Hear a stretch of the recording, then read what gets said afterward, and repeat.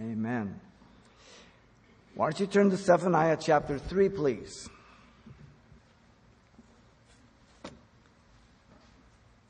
Zephaniah chapter 3, we're going to look at verses 1 through 4, and the message is entitled, Judgment Could Have Been Averted. The kingdom was divided on the Rehoboam, as you know, the son of Solomon, around 931 BC. It's now about 621. If that is accurate, you're talking about 310 years that God had been warning the nation of Israel to repent of her sins. That's a long time. The northern kingdom went into captivity 722 by the hand of Assyria, the rod of God's anger, Isaiah 10:5. Now the southern kingdom was going to be going into captivity for the first time in 606 under the hand of Babylon. Now God warned over and over again, sending the prophets to both the northern kingdom and the southern kingdom, progressively became more corrupt and so far distant from God, one step at a time.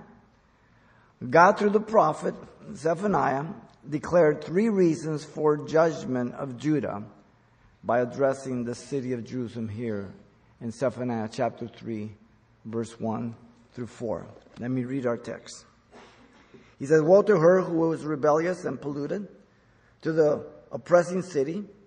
She has not obeyed his voice. She has not received correction. She has not trusted in the Lord. She has not drawn near to her God. Her princes in her midst are roaring lions. The judges are evening wolves that leave not a bone till morning. Her prophets are insolent, treacherous people. Her priests have polluted the sanctuary. They have done violence to the law. Amazing. What an indictment that he brings forth here. Here are the 3 reasons that he gives to us in our text. First, the city had an evil reputation. Listen, there's the key. Like the other nations. Verse 1. Secondly, the city had a sinful inclination like the other nations. And thirdly, the city had leaders of corruption like the other nations. Her problem was she was like the other nations. Verse 1 to 8 is included in the middle section of the judgment of the nations. God is judging his people along with the other nations because they're living just like the other nations. Wow. Let's begin here with the first reason. The city had an evil reputation like the other nations. Notice the prophet Zephaniah here announced the impending judgment once again. Woe to her. Zephaniah was the instrument to deliver the message, not the source of the message. Often people get mad at the person teaching or preaching the Word of God when we're simply giving the Word that God has given to us to give to others to be warned.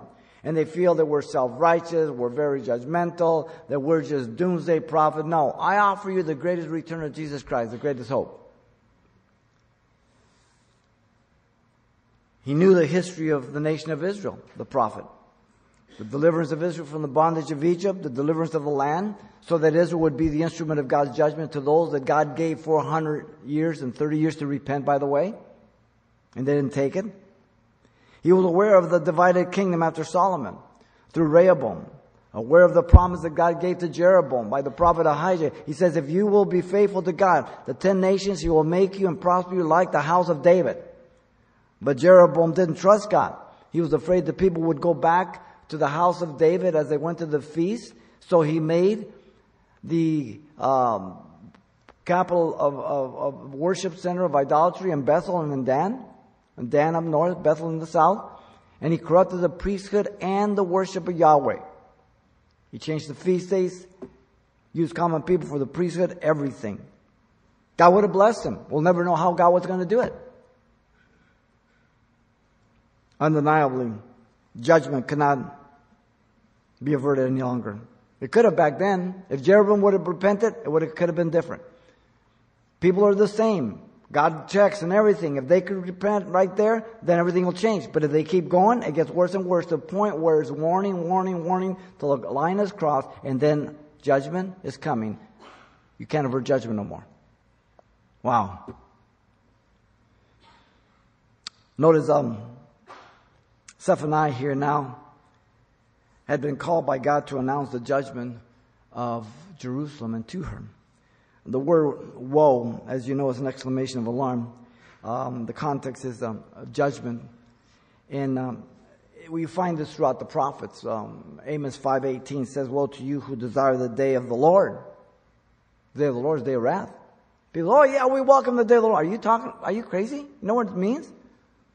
And so people twist the scriptures. They may, oh no, everything's good, and we're just going to bring in the kingdom and, dominion theology, kingdom theology all over the radio, all over churches. Things are going to get better and better. Really? By the way, I think Hillary just fainted at the ceremony of 9/11. A lot of things happening right now. Very critical. Woe to you who are at ease in Zion, Amos 6:1. Woe to those who devise iniquity, who work out evil in their beds. At morning light they practice it because it is in the power of their hand. Why do they do it? Just because they can. Notice the word of woe is also used to express self-judgment or a burden that comes upon a person. Isaiah 6:5, Isaiah seeing the holiness of God on the throne as he looks up in the day that Hezekiah died. He says, woe is me, I am undone, because I am a man of unclean lips, and I dwell in the midst of people of unclean lips, for my eyes have seen the King, the Lord of hosts, the captain of the armies of heaven. Isaiah saw himself, how putrid, how unworthy he was before a holy God. And then God took a seraphim from the altar with a coal and cleansed him. We're not holy. He makes us holy through his Son. Jeremiah 10:19, over the judgment coming, he says, woe is me for my hurt, because he's a contemporary of Zephaniah. My wound is severe, but I say truly this is an infirmity and I must bear it. God has taken many of his people through difficult times, through suffering, persecutions. Today it still goes on. Notice the word her. It's used to personify the city of Jerusalem and in turn the people that occupied the city. The city God chose, loved, and would bless in the future. But now, the only thing left was judgment. Psalm 48:1 speaks of that future. Great is the Lord, Yahweh, and greatly to be praised in the city of our God, in his holy mountain. Psalm 48:1, the future kingdom. As we have heard, so we have seen in the city of the Lord of hosts, the captain of the armies of heaven, in the city of our God, God will establish it forever. Selah, Psalm 48:8, the kingdom age. But right now at this point, there's only judgment coming. Why? Because they said, no, we won't repent. You know people, I know people who God has been patient over and over again, and they could have just restored everything. It could have been okay, but they kept going further and further. And then judgment came. Whether it be of natural consequences of their evil or God's direct hand. Notice Zephaniah proclaimed what the city of Jerusalem was known for at the present. We, the church, are to deal with the present situations of our life and our world. We're not to live in La La Land, a make-believe world. Listen to his word, who is rebellious and polluted to the oppressing city. The city was rebellious towards God. The word rebellious simply means dubious, cantankerous, and unpredictable against God. A spoiled child, if you will. Wayward child. Jerusalem and her people knew the word of God given to Moses at Sinai through his hand. Jerusalem and her people knew the will of God that was revealed in the word of God. Jerusalem and her people knew what sin did in their relationship towards God. But they had slowly compromised till now they were known for being rebellious towards God. Some of you were brought to the Lord by someone who was walking with God, praying for you. And now they're rebellious towards God. And you can't believe that they're the ones that brought you. And here you are, mature and grown up in the Lord, and they're rebellious or back in the world. Wow. Notice the city was polluted contrary to their call to be like their God. The word polluted simply means defiled or desecrated. Jerusalem was filled, as we've seen, with pagan worship of Baal, Milcom, or Molech, and the worship of the planets and the stars. Astrology in chapter 1, verse 4 through 5.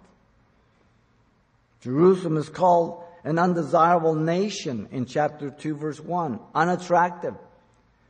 Having no yearning or longing or passion for her because of her sinful condition. The city was heavy-handed, not merciful like her God.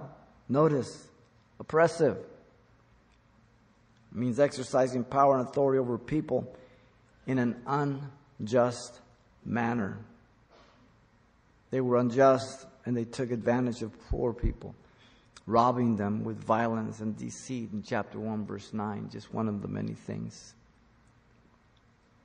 When a society lives under these conditions, ladies and gentlemen, as we move through the sermon, the end is inevitable. The only question is, how long can it endure? The men of the city were complacent in their evil that they said it didn't matter to God, or worse yet, that He didn't care about it. In chapter 1, verse 12, listen to them.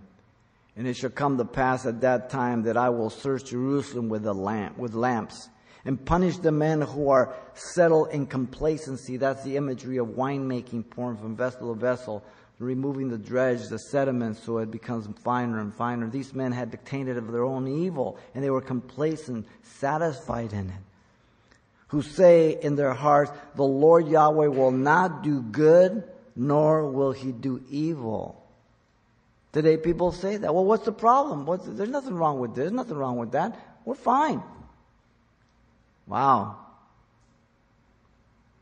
The city and its people could have averted the judgment in the past, but they had rejected it. Judgment was coming. This is the last warning, the last prophet prior to the captivity. You know, America has just celebrated her 240th birthday on July the 4th of 2016.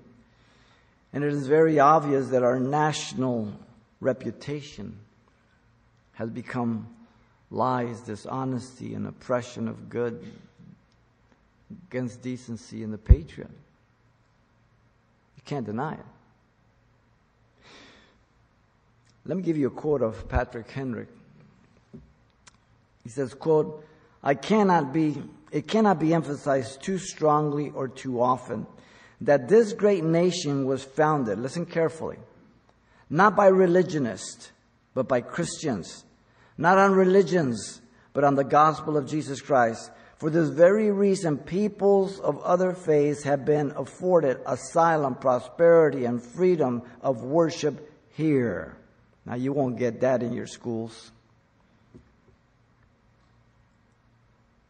Not grammar, junior, senior high school, certainly not college. Our history has been redacted, rewritten.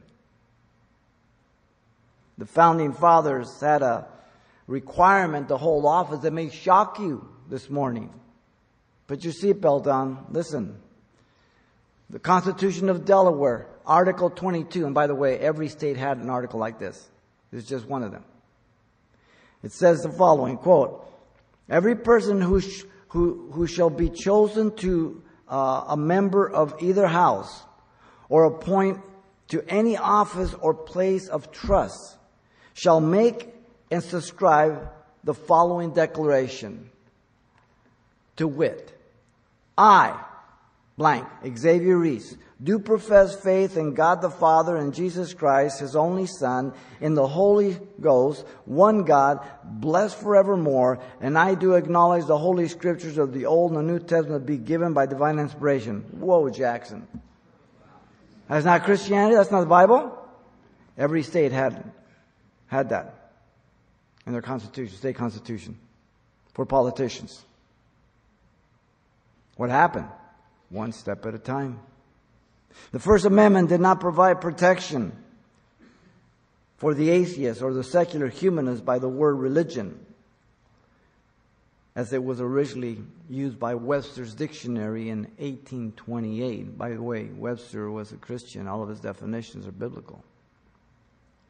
Listen to what it says, quote, and I'm quoting, according to that definition. Religion includes a belief in the being and perfections of God, in the revelation of His will to man, and in man's obligation to obey His commands, in a state of reward and punishment, and in man's accountableness to God, and also true godliness or piety of life, with the practice of all moral duties, the practice of moral desires, without a belief in a divine lawgiver, and without reference to His will or commands, is not religion. End of quote.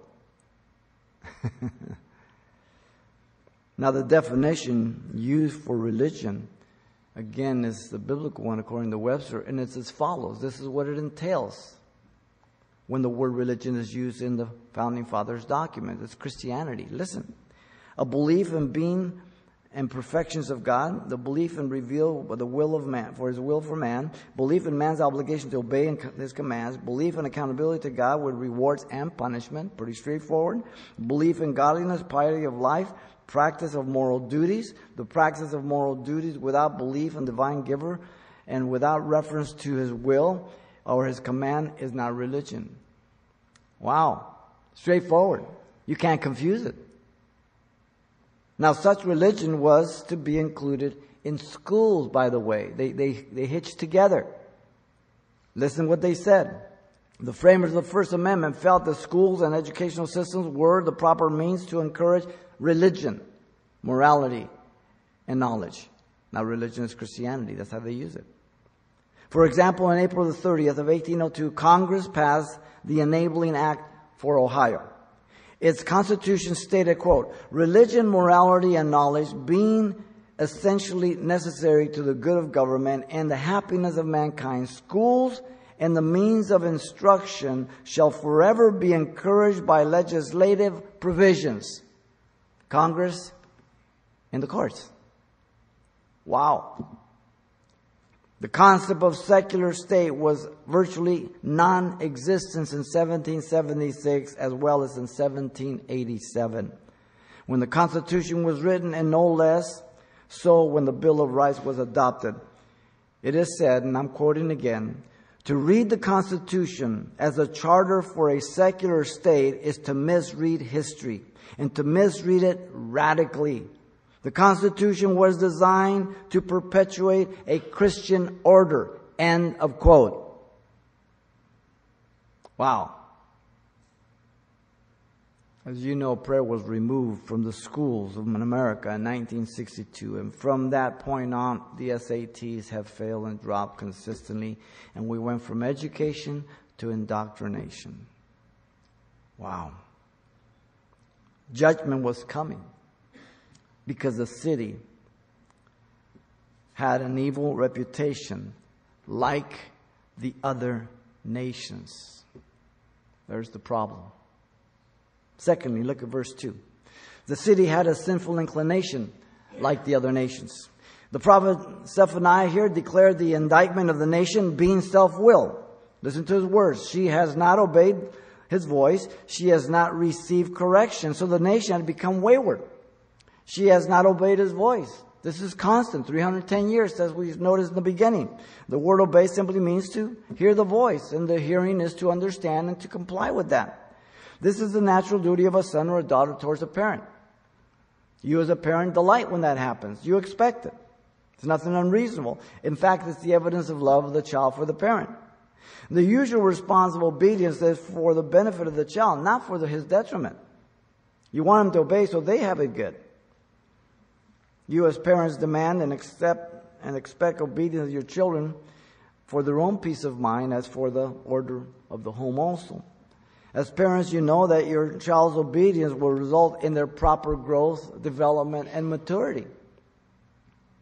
As parents, you understand that your child's obedience to a moral and ethical standard will protect them through many things in life. You see, the nation had become not only self-willed, but incorrigible. Listen to the words. She had not received correction. The phrase to receive correction means to not accept chastisement or discipline. We've all seen a child who is arrogant. Though you may execute some form of restriction or discipline, their heart is just hard. They will take whatever comes, but they have not changed their mind. Wow. Her concept of God had changed. Here's the problem. Her moral standards had also changed. Once you change your God and the standard of your God, your life will follow that change. Her likeness was more like the pagan nations than her God. That's why parents say, I don't want you hanging out with Johnny. Simple. Not because the parents hate Johnny, but they know Johnny's not good company. Right? The reason correction is not received can be boiled down to two things, ladies and gentlemen. First, the person or nation does not really believe they're wrong. How did they get there? It was very clear not too long ago that fornication was evil, adultery was evil, abortion is evil. Today, none of those are thought to be evil, especially by the millennials. It's one step at a time. The second is that a person or nation believe, listen, they're wiser than God.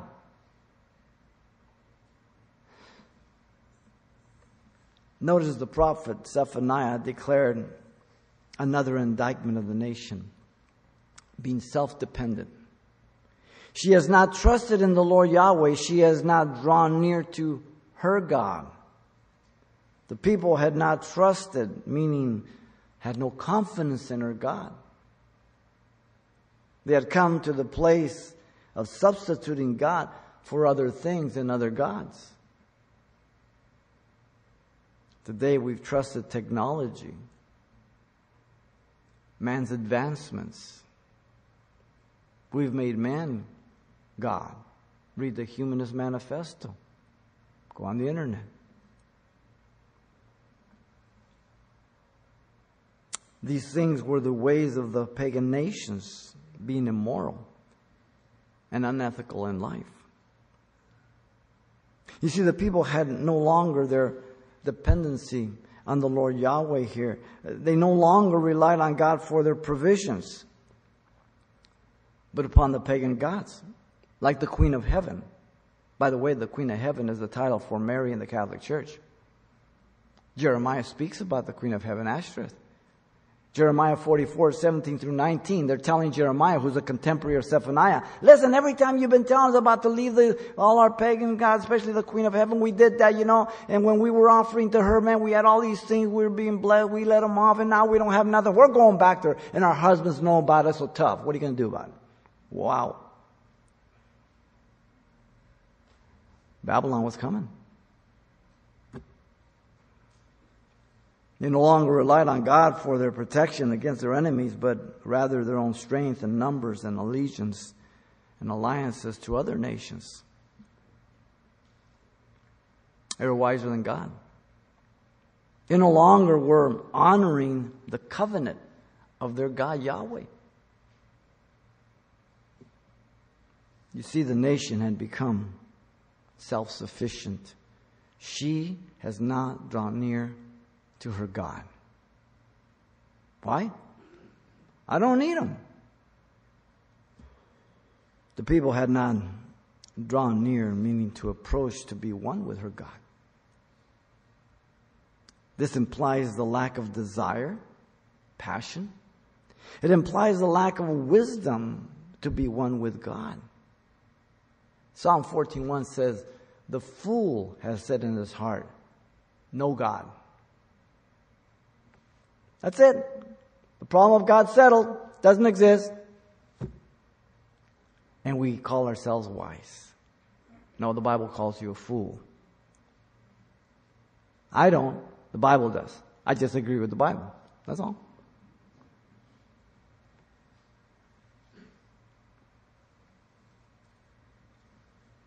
The people had refused the call of repentance. Though they had refused and rejected the word and the will of God, notice he still addressed them, her God. She was accountable. The word and will of God made known to the city, the nation, the people, made them more responsible and accountable to God. To those who much is given, much more is required. Luke 12:48. The city and people could have averted judgment in the past. But now, because they had rejected it, judgment was coming around the corner. John Weatherspoon, who is, in addition to signing the Declaration of Independence, was a member of the Continental Congress for 6 years, where he served on over 100 congressional committees. While president of Princeton, which used to be Christian College, by the way, university, he trained scores of men for national positions, including those of president, vice president, Supreme Court justices, cabinet members, U.S. senators, and congressmen, not to mention the multitude of state and local officials. In view of our present position of our government to keep all religion out of public life, it's interesting to find out how John Weatherspoon felt about mixing politics with Christianity. I'm quoting him. It is in the man of piety and inward principle that we may expect to find the uncorrupted patriot, the useful citizen, the invincible soldier. God granted in America true religion. Again, remember, religion is Christianity here. And civil liberty may be inseparable, and that the unjust attempts to destroy the one may in the issue tend to support and establish both. In other words, they're like Twinkies. They should never be separated. Wow. He went as far as to say that any person is an avowed enemy of God by not promoting true and undefiled religion, meaning Christianity, by bearing down against profanity, immorality of every kind, and that person is equally an enemy of his country. These are the founding fathers. Okay? This isn't the ACLU. This isn't Berkeley. This isn't Stanford. These are the founding fathers. We know God revealed to Nebuchadnezzar the nations of the future that were going to come before they even took place in Daniel 2 and Daniel 7 and 2 with the image of that great image, and then chapter 7 as God sees the nations as beasts. The head of gold, Babylon, was to conquer the arms and shoulders of silver, Medo-Persia. Or Medo-Persia was good to conquer Babylon. Babylon was the head of gold. So Babylon would be conquered by Medo-Persia, and it happened exactly like that. And then the arms and shoulders of silver, Medo-Persia, was to be conquered by the belly and the thighs of brass. The Grecian Empire, Alexander the Great. And it happened exactly like that. And then you have the legs of iron that were to conquer the belly and thighs of brass, Greece. And it happened exactly like that. The ultimate and last empire is the 10 toes of iron and clay that don't mix together, with the head horn, which is the Antichrist, for 7 years. Listen to Daniel. He says, inasmuch as you saw, and he's talking to Nebuchadnezzar, that the stone was cut out, the mountain without hands, that's the virgin birth of Jesus Christ establishing the kingdom, and that it broke in pieces the iron, the bronze, and the clay and the silver and the gold, and the great God has made known to the king what will come to pass after this. The dream is certain and the interpretation is sure. So this image was struck by a rock not cut with hands, virgin birth, Jesus Christ, strikes it at the end of the toes, the 7 years of the Great Tribulation, and Jesus establishes the kingdom. It grew and grew and established the kingdom. He says it's certain and it's sure. God's Word. We look back on history, exactly. Now we know that the first coming of Jesus fulfilled the first 69 weeks of Daniel in Daniel 9:25 through 26. And the prophetic clock has stopped. And there's the church age now. That prophetic clock will begin once again. The men of the church is raptured. And the Antichrist appears. And the way things are looking right now, tell you what, you better be looking up. Anything can happen. During the church age, there have been many nations rise and fall. We ourselves have seen many of these in this last century, the 20th century. World War I was the great war to end all wars. Did it? No, we had World War II. We had Korea, Vietnam, Kuwait, Iraq, Afghanistan, and hundreds of other little wars that have been going on and will continue until the Lord returns. The fall of the old USSR, the Soviet Union, Russia. We remember Reagan, Mr. Gorbachev, tear down that wall. We were amazed. Our eyes were glued to the TV that such a thing took place. Communist China through Mao, the Cultural Revolution, and many other things. The slow and steady decline of England and the whole of the European continent. We are seeing the decline of the United States of America at a very fast pace as we have betrayed our friends and allies and we've aided our enemies.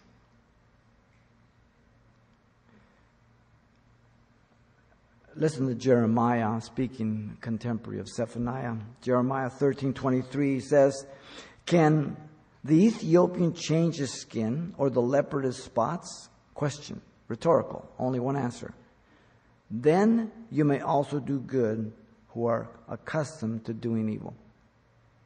There's a greater possibility for a black man to change his skin to white and a leopard its spots to stripes than for you and I to do good on our own. Wow. It's quite a statement. The heart is deceitful above all things and desperately wicked. Who can know it? I, the Lord, search the heart. I test the mind, even to give every man according to his ways, according to the fruit of his doing. Jeremiah 17:9 through 10. We see the entire world becoming more decadent and characterized by lies passed off as truth. Now, this again has not happened overnight. Some of the things that are accepted today that I'm going to mention right here would have never been accepted in the 60s or the 70s, not even the 80s. The public would have been outraged. Now, through the progressive, step by step, these are accepted and no one says nothing. Global warming was a result of causing terrorism. Some people were just a little too hot, you know what I mean? Temperature. What an insult. That a video caused the killing of our ambassador and 5 brave Americans at Benghazi. And then they even acknowledged that they lied about that video.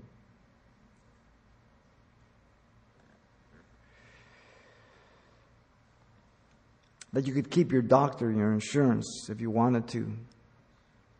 But if you went with Obamacare, it'd be cheaper. The new 60, 70. No, they just want you to pay taxes for 10 more years. The new green is brown. That everyone is going to get free college.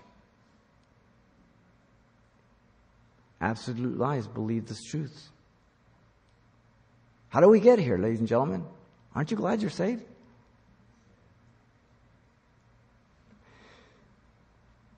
Every Christian should be able to see the indoctrination that is going on that will lead up to the ultimate lie of the Antichrist. For the world to accept the Antichrist, there has to be a lot of little lies towards the big lie. In fact, the article, the lie. Listen to 2 Thessalonians 2, 9 through 12. It says, the coming of the lawless one, Paul says, is according to the working of Satan, with all power, signs, and lying wonders, and with all unrighteous deception among those who perish, because they did not receive the love of the truth, that they might be saved. And for this reason, God will send them strong delusion, that they should believe the lie, that they all may be condemned, who do not believe the truth, but have pleasure in unrighteousness.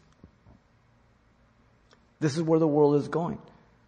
We're not doomsday prophets. We're not negative. We're just telling you what's going to happen. Jesus is coming. The world is headed towards Armageddon. If Jesus didn't come back, the world would destroy itself. Jesus intervenes. Judgment was coming because the city had a sinful inclination, like the other nations. Notice thirdly, verse 3 and 4. The city had leaders of corruption, like the other nations. In verse 3, the prophet Zephaniah declared the vicious character of the rulers in the city of Jerusalem. He accuses the princes to be lions. Her princes in her midst are roaring lions. The word princes indicates the ruling officials, those of the royal family as well as those in the civil order under the royal family. Both are included and both are in the midst exercising their evil authority and influence. The imagery is not a simile, which is introduced always by one of two words, like or as. He didn't say like a lion, as a lion. He calls them lions. This is a metaphor communicating several things. Those in power were abusing their authority for their own benefit and enrichment, being self-serving at the expense of the people. Our government has bankrupted us, has betrayed us. Simple. $23 trillion, can't even pay the interest. Those in power had no compassion over the people, their own brethren. Aren't you glad you're a citizen of heaven? Aren't you glad you're just passing through? If you lose sight of that and you start thinking this is your home, you're going to be bummed. Those in power were destructive without any sense of conscience or conviction. In fact, boasting and gloating, indicated by the word roaring. This is when a lion has captured and destroyed its prey. Loves it. Notice Zephaniah accused the judges next of being wolves.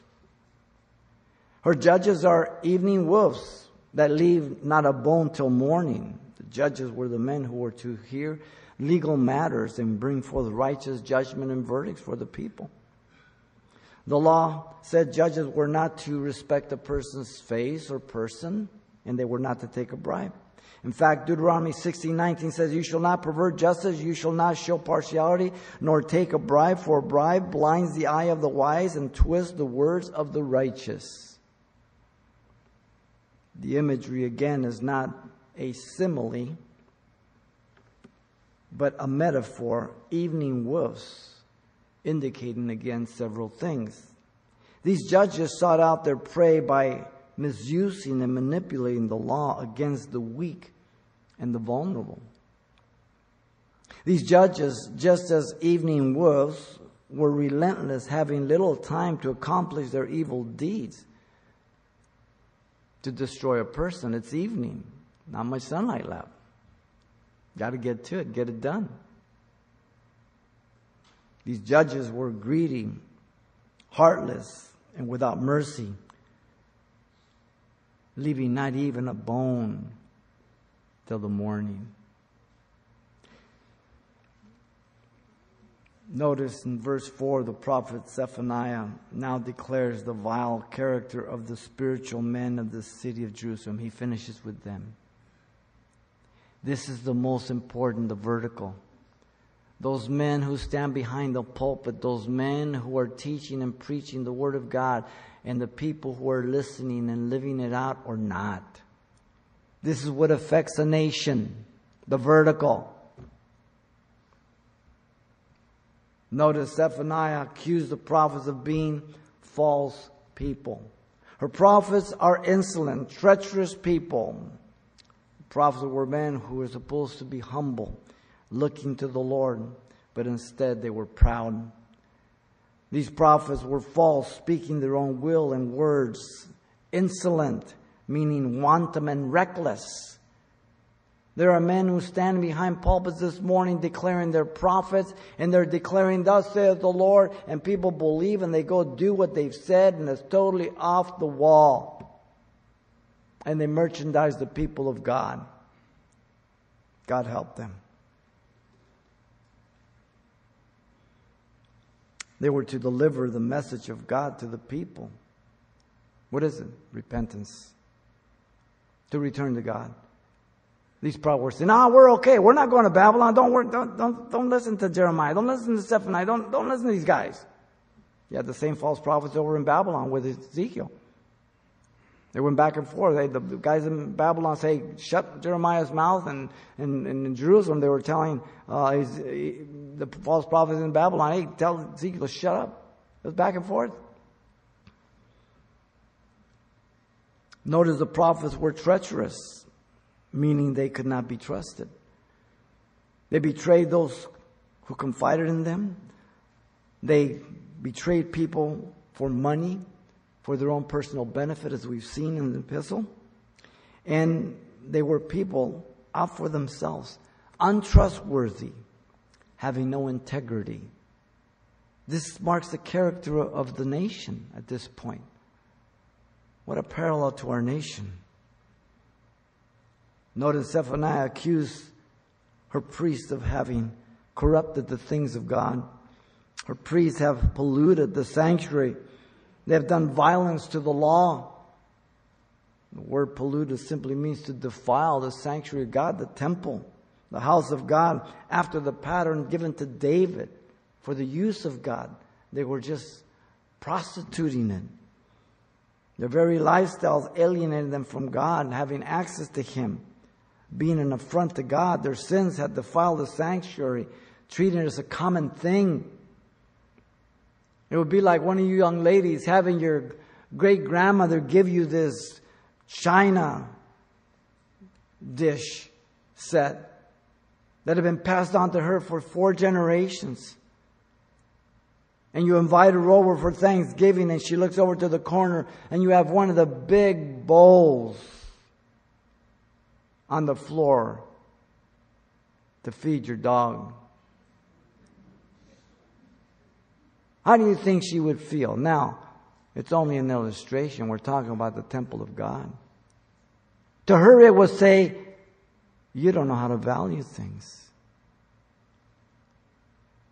You have no character, no respect, no natural love." Taking something that's precious, valuable, and making it common. The priests had violated the law by ignoring and abusing it. They were responsible to teach the law to the people. The priest was to do everything according to the law. The priests were not to add, take away, or alter the law in any way. The priests had compromised and corrupted the law by ascribing their pagan worship to the worship of Yahweh, syncretism, as we've seen. There's a lot of people in the Christian church who are doing things and teaching things that they ascribe to the Bible and to Jesus Christ. They're not even close to it. Syncretism, bringing in New Age philosophy and progressivism and everything else. The city and the people could have averted judgment in the past, but they rejected it. So now judgment was here. Wow. Some years ago, was placed upon the altar of the Washington Monument Chapel at Valley Forge an exquisite, illuminated copy of Washington's prayer for the nation. Let me quote it for you. Almighty God, we make our earnest prayer that thou will keep the United States in thy holy protection. By the way, first president. People would ask in universities, who was the first president? I don't even know. That you keep the United States in thy holy protection. That thou will incline the heads of the citizens to cultivate a spirit of subordination and obedience to government, and entertain a brother affection and love for one another and for their fellow citizens of the United States at large. And finally, that thou will most graciously be pleased to dispose us to do justice, to love mercy. Sounds like he's quoting Micah. And to demean ourselves with that charity, humility, and pacific temper of mind, which were the characteristics of the divine author of our blessed religion, and with a humble imitation of those examples. In these things, we can never hope to be a happy nation. He's talking about the Bible. He's talking about Christianity. Grant our supplication, we beseech you, through the name of Jesus Christ. Amen. Not Allah, not Buddha, not Krishna, not diversity of multicultural. Jesus Christ. As our national leaders and politicians continue to disregard our laws and Constitution, by which, by the way, was based on God, the Christian Judeo Bible, understand that the only thing that can result is the destruction of our nation. The increase of crime, violence, theft, with the spirit of anarchy, is an epidemic. By the way, anarchy started in Washington 7.5 years ago, ignoring our Constitution and laws altogether. The moral breakdown of the home, sexual promiscuity, abortion, living together, divorce, and serial marriages will disintegrate a society. Not one civilization that has ever been studied ever survived the sexual destruction. It rots from within. The indoctrination of multicultural diversity for the efficiency of society is a lie, and it's backfired. And it'll only get worse. You realize that when they keep lowering the standard, fire department, police departments have lowered the standard to have women to be policemen and firemen. And when you lower the standard, you endanger people, right? I just heard the Marine Corps wants to have 1 out of the 10 Marines to be women. They keep trying it, but they can't get past the tough stuff. And if they ever force them in there and we go to war, it is going to be horrific. Horrific.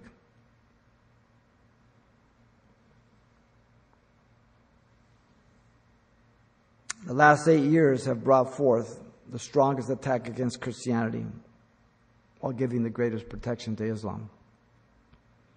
Listen to Proverbs 16:25. There is a way that seems right to a man, but its end is the way of death. I love America. Trudy's uncle died in World War II. My uncles fought in World War II. My brother fought in Vietnam. My son fought in Iraq. Lost his buddy. He almost was killed. But I'm a Christian. I live in reality to warn the people what God calls us to do, ladies and gentlemen. Our courts are being filled with more liberal judges, and their judgments are horrific. The judge gave probation to a man who raped a woman. Christians were forced and sued bankrupt because they wouldn't make a cake for a homosexual wedding.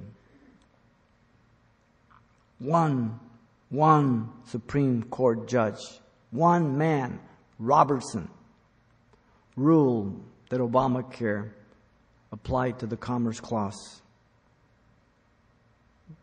giving the government the right and making it law that they could force you and I to buy an insurance that I don't want or perhaps I don't need at a higher cost. One man. Ecclesiastes 8:11 says, because the sentence against an evil work is not executed speedily, therefore the heart of the sons of men is fully set in them to do evil.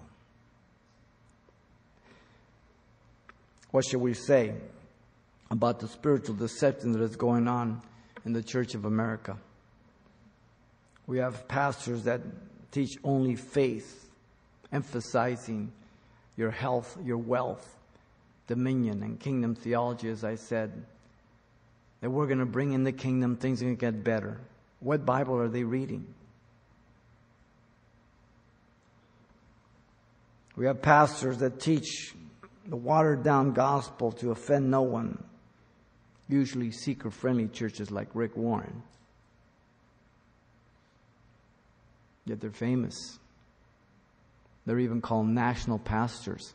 You're not my pastor.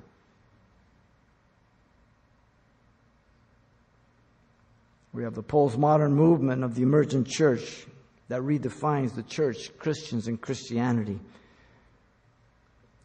Pastors and elders who cuss like sailors in the pulpit, who have beer bashes, live just like the world.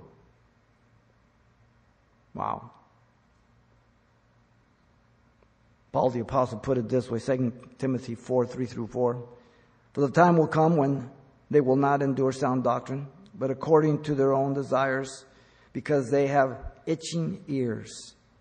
They will heap up for themselves teachers, and they will turn their ears away from the truth and be turned aside to fables, myths, opinions, speculation, subjectivism, rejecting objective biblical truth. Judgment was coming because the city had leaders of corruption like the other nations. What a parallel to our nation. Breaks my heart. God, through the prophet Zephaniah, has declared these three reasons for the judgment of Judah by addressing the city of Jerusalem. He could have addressed this to Pasadena, to Los Angeles, to New York, to Russia, to England, to Paris, to Mexico City. Wow. The city had an evil reputation like the other nations. The city had a sinful inclination like the other nations. The city had leaders of corruption like the other nations. Judgment was coming. We need to pray for our nation. We need to be a light to those around you, your family members, your friends. And you continue to be a witness for Jesus Christ. He's coming. And we're to be praying and looking up and pray that we are worthy to escape all these things that will come upon the world and stand before the Son of Man. Lord, thank you for your grace and your goodness. We love you. We thank you. Thank you for your word. Even in your warnings, you have great comfort because you are faithful and sufficient for the things that will come. And so, Lord, I lift everybody to you right now as they're praying that your hand be upon them, those on the radio, those on the internet. If they don't know you, that you would speak to their hearts, your grace, your love for them, Lord. As you're praying, if you don't know Jesus Christ as your Lord and Savior, God has brought you here to be saved, to repent of your sins. If you're out there on the radio or the internet, the same goes for you. Right where you sit, right where you stand. If you believe Jesus Christ is God who became man, died for your sins and rose from the dead, you can be saved. You can call upon Him. He'll forgive you of your sins by grace through faith. If this is your decision, this is your prayer of repentance to Him, not to us. And He's going to forgive you right now and make you His child.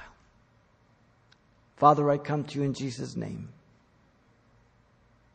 I ask you to forgive me for all my sins. Give me a brand new heart. Baptize me with your Holy Spirit. I accept you as my Savior and Lord. In Jesus' name.